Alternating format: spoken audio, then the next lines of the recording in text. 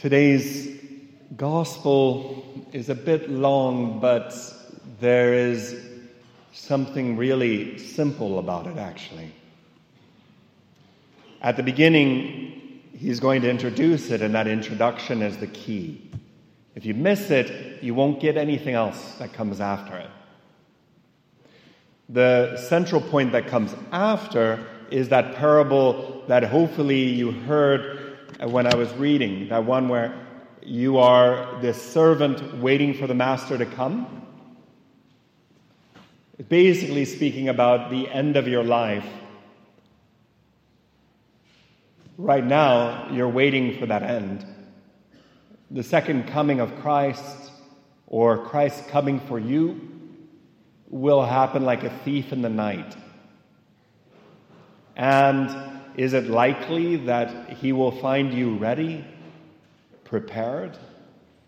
Or is it likely that you will be, as he says here, abusing of the maidservants, the men servants, taking advantage of your time, acting as if he's never going to come, as if judgment will not fall upon you?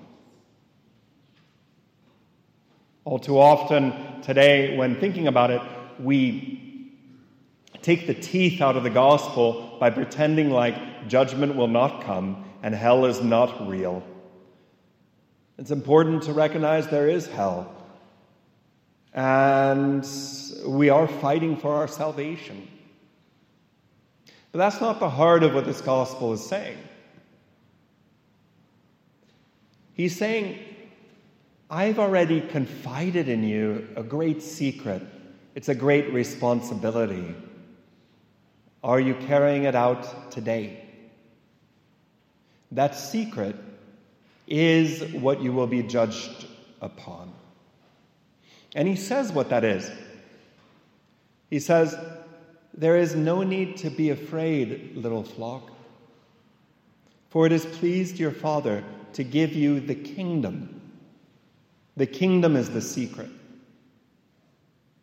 And he's already given it to you on this earth. Do you realize that is such an amazing thing?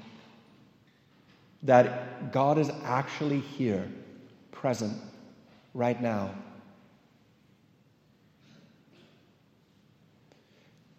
And so that secret goes on. The responsibility has been given to you to sell all your possessions and to give alms. Alms in Greek is the key word, and this is the word that unlocked this gospel passage for me. It's one word, and in Greek, it actually is a much more beautiful word. When I think of alms in English, I think of giving money to the poor. But that's not the Greek word. The Greek word is much larger. It is rooted in the word mercy, and essentially it would be something like acts of mercy, having done acts of merciful love for others. And so what he says is, if you want to be the good and faithful steward, that when the master comes, he finds his house ready and tidy, then you need to sell all your possessions and live for one thing and one thing alone: love. But love is not a cool word today. It's too abused and misused. So I would rather speak of sacrifice. I would rather speak of take all that you are and lay down your life for your friend. I look at my own life, and the older I get, and I'm not old, I'm still young, but the older I get, I think it's generally true for all of us, the more I am aware that I have a lot of wounds. When I was young, I didn't realize so much. What we do in this life actually matters. And how do I make up for all the errors, all the things I've done? How do you? If I look at all the spiritual authors and pretty much anyone who's worth their salt, all of them said that to make up for 1 billion errors, the only real way is love. A true act of love. A true act of love. But again, I don't like that word because it's too interpreted in bad ways. So I would say, if you want to make up for all the errors of this world and all of your own, if you want to repent and convert, then you need to sell all your possessions and give alms. And I do mean it quite literally. Unfortunately, to do that intelligently, it's not as easy as just selling everything and giving it away.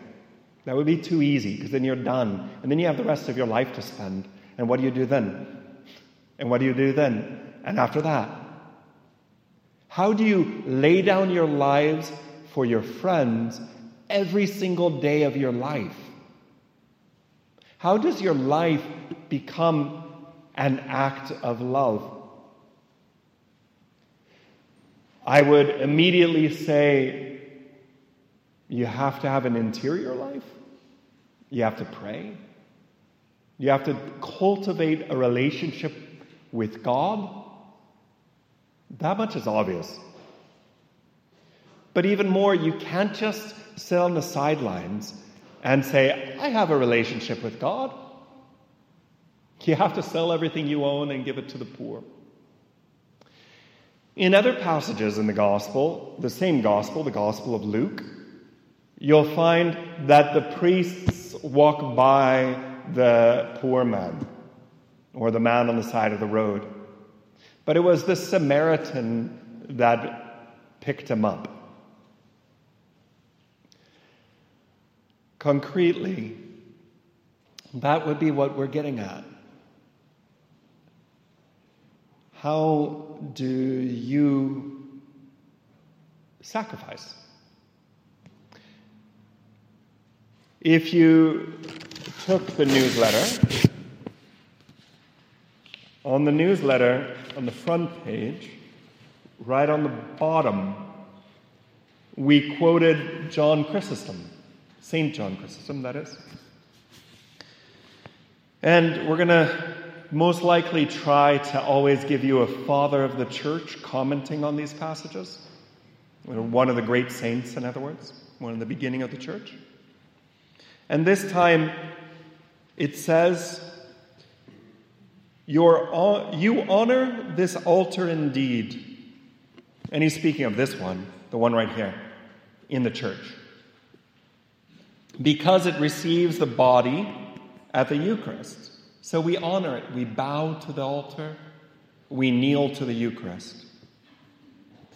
But the poor man, who is himself the body of Christ, you treat with scorn.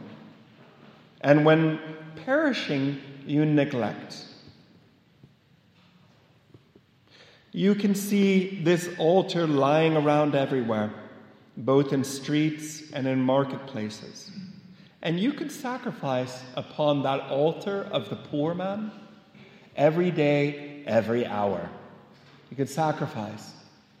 Your life can become not so much about you, but about how you can lay down your life for your friend. And that is your sacrifice. For on this too, meaning upon my brother, my sister, a sacrifice is performed. Like this altar, So we have the altar of the other person. And the other person is a school of how I can love. The problem often is that we get too caught up in our own lives. We end up becoming like chickens with our heads cut off. We go from entertainment, such as Netflix, to work, to doing this thing and then doing that thing, and we never really realize that right here and right now, I have a chance. I have an opportunity in the present moment to love. And so our life passes by, and our only regret will be that we didn't take that time to love, and to love with all of our hearts. So, when the master comes, will he find his servant ready? Will he find his servant laying down his life for his friend? Offering sacrifice upon the altar of the poor, of the other. Today the poor is not so much, well, it is also the poor, but it's not as much that as it is that person that annoys you, the cousin or the brother that gets on your nerves. To love them all the more. And so we ask that God might guide us so that we might be ready and that we might let go of everything else, hence the selling of the possessions, and give all that we are so that the other person might become this offering to God our Father.